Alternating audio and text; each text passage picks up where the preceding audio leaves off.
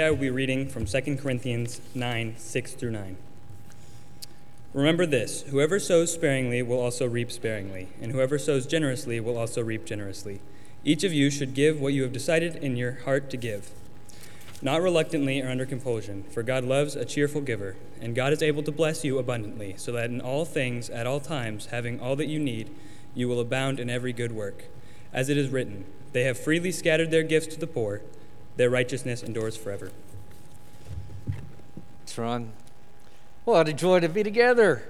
You know, this is a time where many of us get to spend time with family. Some of you had your family time days ago or maybe weeks ago, and some have it coming in the future. Presents at my house after we get out of here, so we're pretty pumped at our house.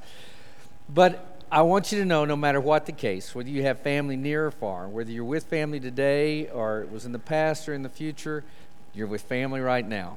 It's great to be family. So God bless you for being here today. I hope God will talk to us about this thematic thought that we've been on for a while in our sermon series, The Generous Life. And truly, the key to a generous life is an open heart and open hands. That's why I love the image that was chosen for this sermon series. It reflects so much what it means to have a generous life. And today we're especially going to think about, on this day of all days, being cheerful givers. Our text today is 2 Corinthians 9, if you'd like to turn there. Because today is the season, or today's the day of giving, and this is the season of giving. And there is lots of cheer on this day, and hopefully there's been a lot of cheerful giving. In fact, the person associated with giving on this day is Santa. Okay, and Santa, if you were to ask a child, a young child, a toddler, or any child, what does Santa say? They would say, "Thank you very much." That is cheerful sounds. That is a cheerful sound. Ho, ho, ho. It's a happy sound. And that sound does not compare to the joyful announcement of the angels when Jesus came to this earth. At the birth of Jesus. And Jesus, as we've already mentioned, didn't stay a baby in a crib. He became our Messiah, our Savior, and went to the cross. Jesus, on that day of Jesus' birth, it was the greatest example of a cheerful giver when God gave His Son. And on the day He died on the cross, it was the greatest example of a cheerful giver as He willingly died on that cross for us. And may we too in our lives reflect being cheerful givers. And may this be a time that our lives are filled with cheer because of the greatest gift ever given. But on this day when we're thinking about gift giving, tell me, what's the most meaningful to you? The actual gift or the heart behind the gift? I will say that it can change with our age and it can change with situations. I get that. I would imagine there's a few of you, like me, that have grown to the point where the thought behind the gift is oftentimes the greatest. I mean, the thinking that goes into it. I mean, in our house, the gift giver is my wife, and the amount of thought and planning, I mean, I just love to see it because of the work and the effort and the thought and the consideration. Thoughtful gifts are very meaningful and powerful in our lives. I mean, it is really good when you get what you asked for. I mean, when you get what you wanted, what's on your list, you put the list out there and somebody gave it to you off the list, that's good. That's good. I mean, they appreciate the time and the effort. It's very powerful, though, when the giver values something very much and then they gave it away. Isn't that a powerful gift? I mean, a questionable kind of gift, though, is there's something that you always wanted, and so you're going to give it to your spouse because you always wanted it, and maybe they'll share. Yeah, it's a gift. It's a gift. Questionable at best. Probably not the most powerful. But the greatest gift is something that when somebody thinks about you, and they thought up what they reminded them of you, and they maybe made something to give you as a gift. They put their time and energy and their effort and their heart into it. And children give some of the best gifts for this very reason. But it's not just children. Don't you love a gift that has a thought behind it? Can we all agree that the thought counts? I hope so. And I would hope as we mature, that even means more to us. I'm reminded of the Sorcerer's Stone. I don't know if you ever read the book or not, but in it there's this character named Dudley Dursley, and it's his 11th birthday. And on his birthday, he's getting all of these gifts, and he becomes very angry and throws a tantrum because there's only 37 gifts, which is too short of the previous year. But it did include a second television, a video games, a sports bicycle. I don't know what all it included. It included a bunch of things. And he throws a fit because it's too short. But his mother reminds him that they'll go to the zoo later that day with his best friend. And yeah, the story goes on. But what an ungrateful person who has been given so much. I hope that we recognize the thought behind the gifts we receive.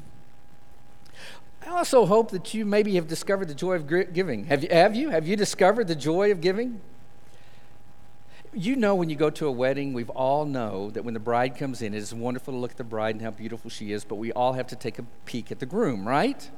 And watch him as a blubbering fool as this beautiful bride comes down the aisle. Have you discovered, though, when children are opening gifts, to look at the parent or grandparent? Because oftentimes the people who gave the gift to, especially a young child, are having the most fun. I mean, they know what's coming. And nothing makes them smile more than when they unwrap the present and see something that they love or enjoy. The biggest smiles around the Christmas tree are often from the giver, not the receiver. Have you discovered the joy of giving? I mean, it's an excitement of giving a gift because you've prepared something for someone you love and you cannot wait to give it. You just almost can't keep the secret. At your house, who is the person that can't keep the secret with their gifts? I mean, in our family, we could tell you. It's a couple of guys in our family, and they get so excited about giving. First of all, they can't wait to give it to you, and it's hard for them to keep it a secret. They want you to know they have it, and they want to share it, and they can't stand the thought that it's just staying around, unused, unenjoyed, unappreciated. They can't wait to share, can't wait to give. And there's this antsy anticipation of giving. You know what I'm talking about, right? Anybody want to fess up that you're that person? None of, okay, I see a few little shy hands.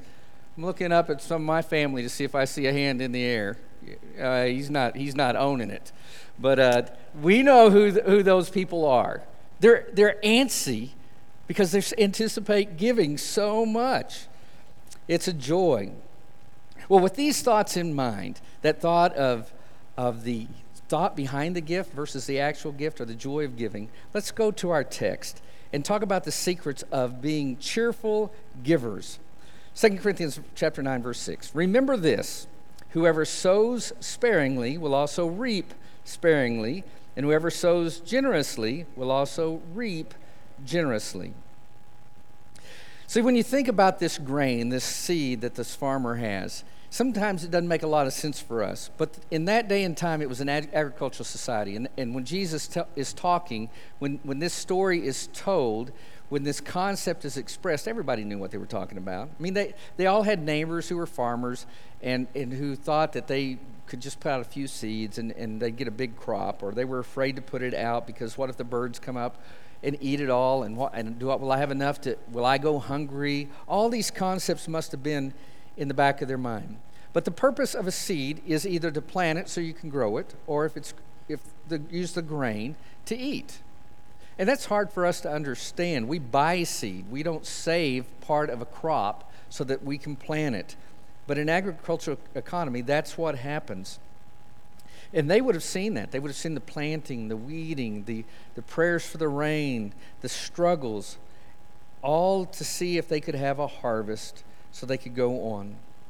But they also knew what it looked like to see a farmer who would refuse to risk his grain for next year's harvest.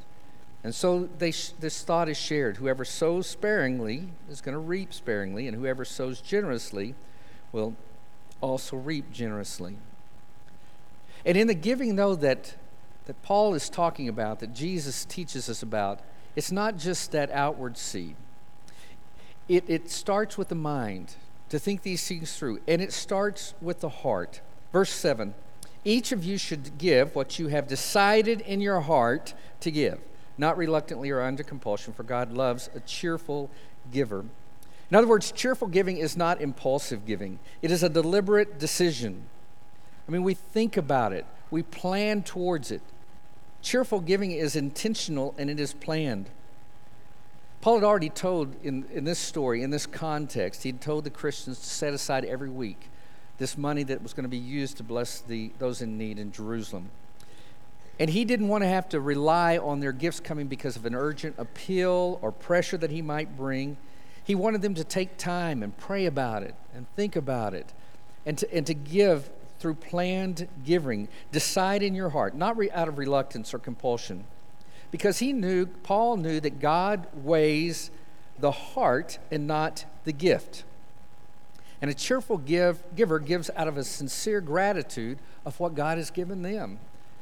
And that's what God cherishes. So he stresses, not reluctantly or under compulsion. In other words, he didn't want guilt giving. You know what it looks like to have to give.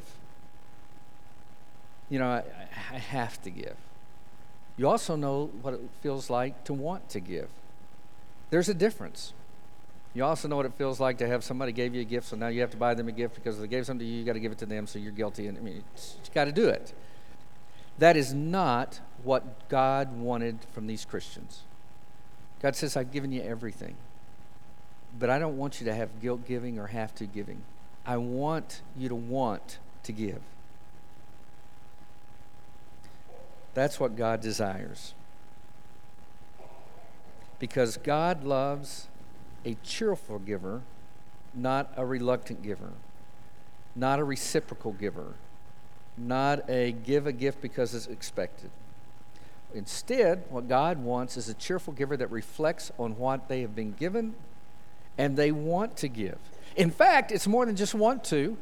They feel very thankful. They get to give. They can give. I can give to this. It's a big difference, and it starts with the heart. In Romans chapter 12, he makes this point in a unique way. Romans 12 talks about different gifts that we have been given, talents, abilities from God. And he talks about several different gifts, like prophesying and serving and teaching and encouragement are some of them. And with each one of those, he says, if your gift is prophesying, then prophesy.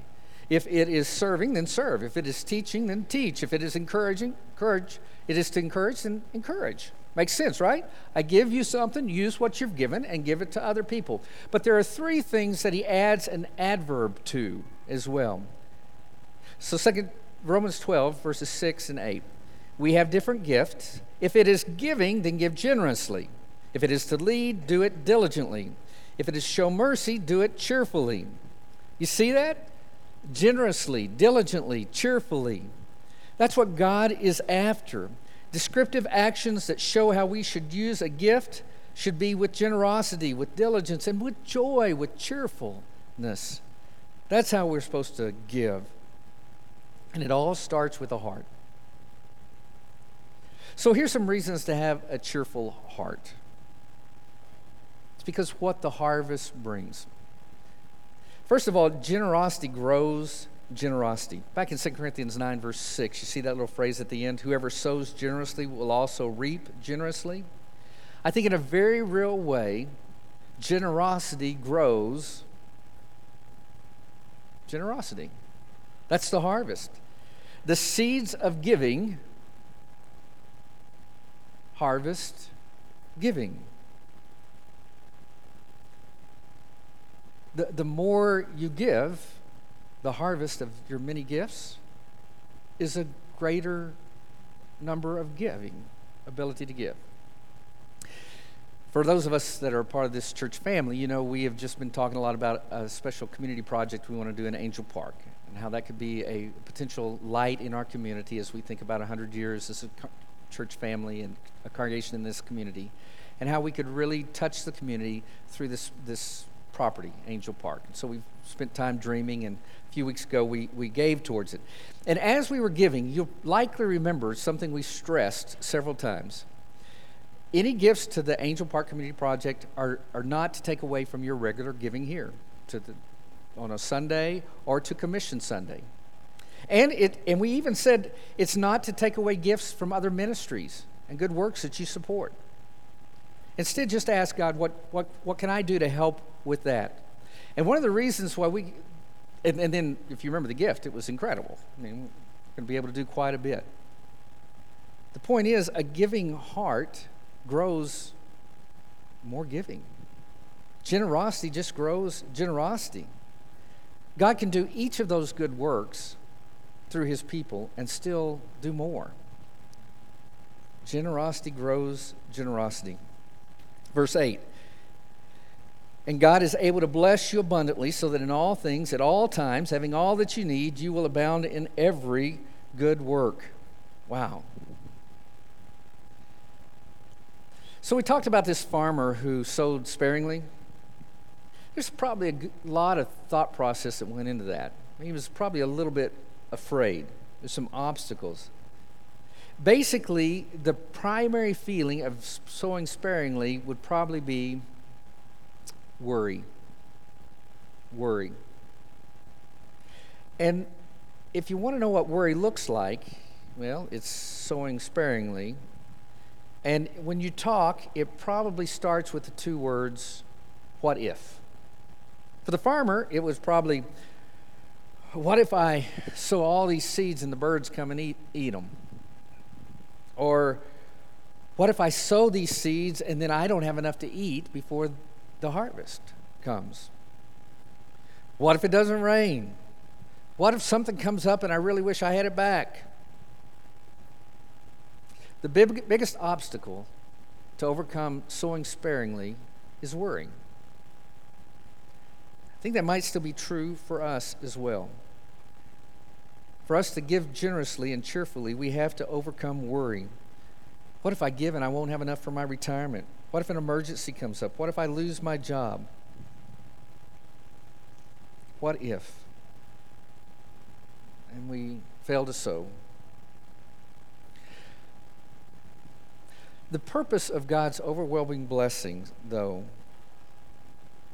is always to equip people to do his work. And the gifts that we give are gifts from God that he's given to us. Some people think that Christian giving is a contract with God. In other words, if I want to get, I have to give. So I give to get. And that's not it at all. What it is God providing everything that's needed to do what needs to be done. So that in the end, our works bring praise and glory to him. So notice the word all in this passage. All things, all times, all that you need. God provides. That's the whole point. The blessing of abundant provision is just, you have just what you need to do what God wants you to do so that we can abound in every good work. Have you discovered this truth yet in your life? I hope you have. I hope you can reflect on your life and you can see how God has done just that. The highlight for me when this really happened, I've talked to you about this before because it's such a pivotal point in my life. It happened on our mission trips. Oftentimes, this seeing that you have all things at all times and all that you need comes in stressful moments. You know, we used to take a large group down to Mexico before it became too dangerous for us to go. And when you take that many people to a country, in a third world country, in a place where we're going, you're just going to have problems. I mean, you just were. One year we had a little theme for the trip. In fact, it happened. We kept it more than 1 year, and it was just a simple three-word: watch and wonder. Watch and wonder. So many times on that trip, I would see an issue come up. Sometimes fairly serious ones, maybe dangerous ones. And I learned just to trust God, to say, okay, God, man, what are you going to do? And just start looking around and see what God brought, who's there, just the right person at just the right time to do just what needs to be done and to get through it. It's not just on mission trips, but it's true for our mission in life. He gives us all we need, not for our own enjoyment, but that we might be able to serve Him and help others. We are to abound in every good work. That's the point. We have all we need to do every good work that God puts in front of us, because God provides just enough. Verse 10 says, "Now he who supplies seed to the sower and bread for food will also supply and increase your store of seed and will enlarge the harvest of your righteousness." You see the whole point? You want to sow sparingly? Listen, God provides seed to eat, and God provides seed to sow. He supplies the seed for the sower and the bread for food. And He'll increase your store of seed and enlarge the harvest. It's enough to meet our needs, but not just enough for us. There's more. What God has given us is to help us meet the needs of others as well. Imagine sending your child, or if you have a helper, somebody that's helping you accomplish things. Imagine sending them to the store with some money to buy food for somebody that you know is in need. And they come back and they bring a small sack of food, and they've bought the least expensive and the least amount.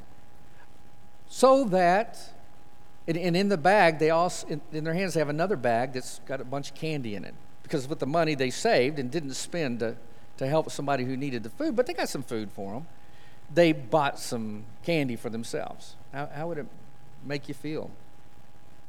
How would it make you feel? Or if you sent a child to buy a present for somebody in need, and you gave them a budget, and they said, "Oh, let's just buy these one or two things, and then I see something I really would like, and let's spend the rest of it on me." It would show the heart, wouldn't it?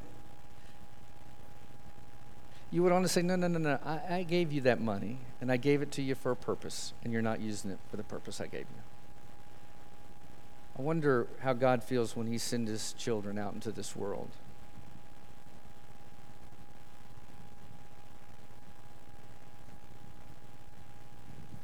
And we give a portion of what we've been given.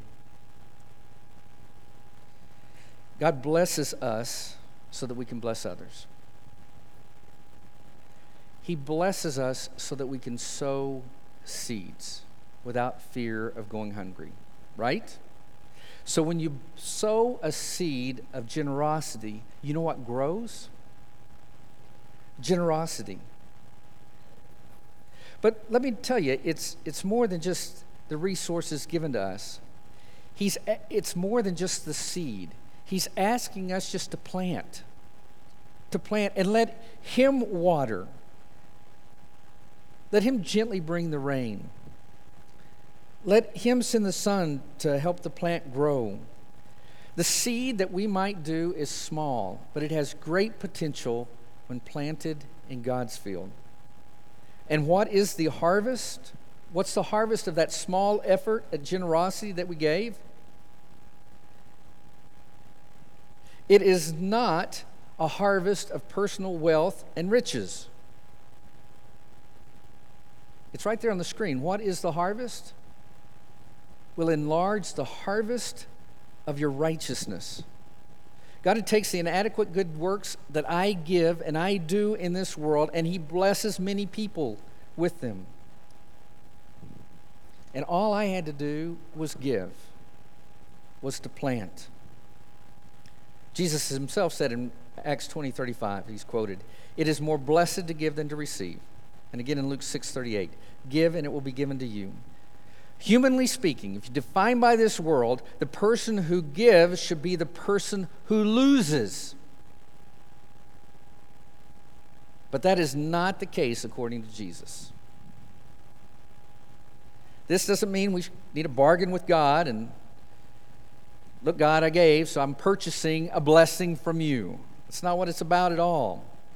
No, we should look at it as an opportunity to show our love for God and to say, "God, I am trusting you, and I give." Every way. 2 Corinthians 9:11. "You will be enriched in every way so that you can be generous on every occasion." God gives to us in so many ways so that we'll be ready to give on every occasion, to help, to work, to serve. And giving generously to those in need causes good things to happen. It helps people. That's true. It blesses others. It's a great blessing. Paul is specifically teaching them that the gifts that they're about to give are going to help the Christians in Jerusalem. And not only that, they're going to be a testimony that we're going to be talking about even today.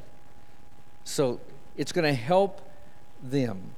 But it is going to be remembered as well. Verse 9, as it is written, they have freely scattered their gifts to the poor. Their righteousness endures forever. It is going to be remembered. And it's going to be remembered most by those who received it, the poor, the ones who got the gift. I mean, it is going to be in the memory of those that are helped. And those Christians in Jerusalem remembered how the Gentiles helped them, and it was a blessing. It was a great blessing. And they remembered it. And you remember gifts as well. Tell me every gift you got last Christmas, though. How about the Christmas before that? Tell me your favorite gift every year of your life. You remember some of the great gifts you've been given. I mean, it's wonderful. But can you remember every gift? You've been given so many meaningful gifts. And you remember them. And the impact of those gifts live on in your life. But you can't remember everything. But when I do good, when I give, it is a blessing because it is received, it is remembered for at least some amount of time, and it is a blessing to that person. But it's not just remembered by the person helped.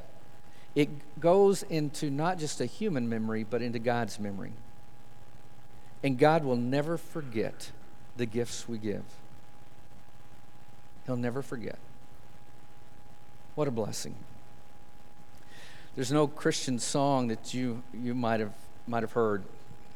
I first heard it from an old Christian artist named Ray Boltz. It was written by D. Armstrong and Paul Herman. It's called Thank You, and it's a story of a person going to heaven. And in heaven, they're walking, and a man comes up to him and says, "You might not remember me, but when I was 8 years old, you taught my Sunday school class. Because of your teaching, I'm here today." And he goes a little bit farther along, and he says, you probably don't remember me, but you remember that day that a missionary came to your church, and your heart was touched. You didn't have much to give, but you gave anyway. And I'm here today because of a gift like yours. And then just to pick up the poem of the song. One by one they came, far as the eye could see, each life somehow touched by your generosity.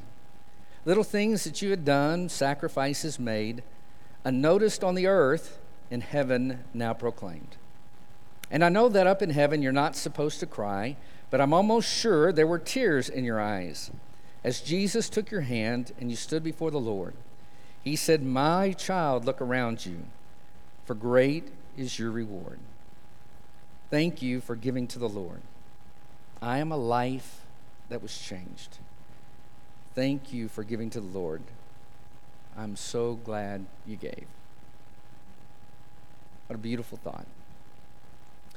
And it's the message Paul was trying to teach these people in Corinth.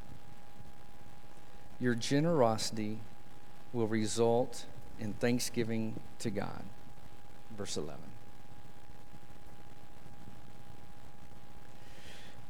Well, I hope you didn't have a stingy Christmas. But more than that, I hope you're not a stingy Christian.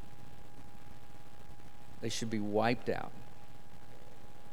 It's two words that do not go together.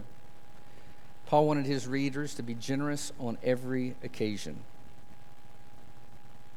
And God wants his children today to be the same. Generosity proves to others that this old heart has changed. It's been cleansed of self-interest, and in its place, it's reflecting the servanthood of Jesus Christ. It reflects God who gave his Son, and it reflects Christ who gave his life. And the result? The neighbors think I'm a wonderful person because I'm generous. Our praise goes to God. May God get the glory. Cheerful giving. I hope you learn the joy of giving. The key, right here in your heart. Open hands and open hearts. That's the key. It's a journey. It's a journey. God follows us each step of the way. God bless you for being here today. We're going to sing a song of reflection and invitation. The song happens to be Step by Step, right? And I would just reflect that on this journey of giving and having a cheerful heart, and cheerful givers, God's going to help you each step of the way. Just take another step. But more importantly, I'd ask you to reflect on your standing with God. For those of us who are Christians, and maybe we've stepped away, it's time to step back. We'd love to welcome you home, welcome you back, and pray for you. For those of you who've never given your life to Christ, won't you open the gift He gave in Jesus? That means that you have to submit to Him, decide that you're not in charge anymore, declare Him Lord of your life, confess your sins, decide to live differently, and be baptized. It's a submission. And then He gives you a life worth living, a new life, a new life. It's going to be a shepherd and their wife in the parlor. They'd love to visit with you there if you'd like for them to pray with you, but we'd love to pray alongside you as well. If you need to respond in this time of reflection, we invite you to come and do so as we stand together and sing.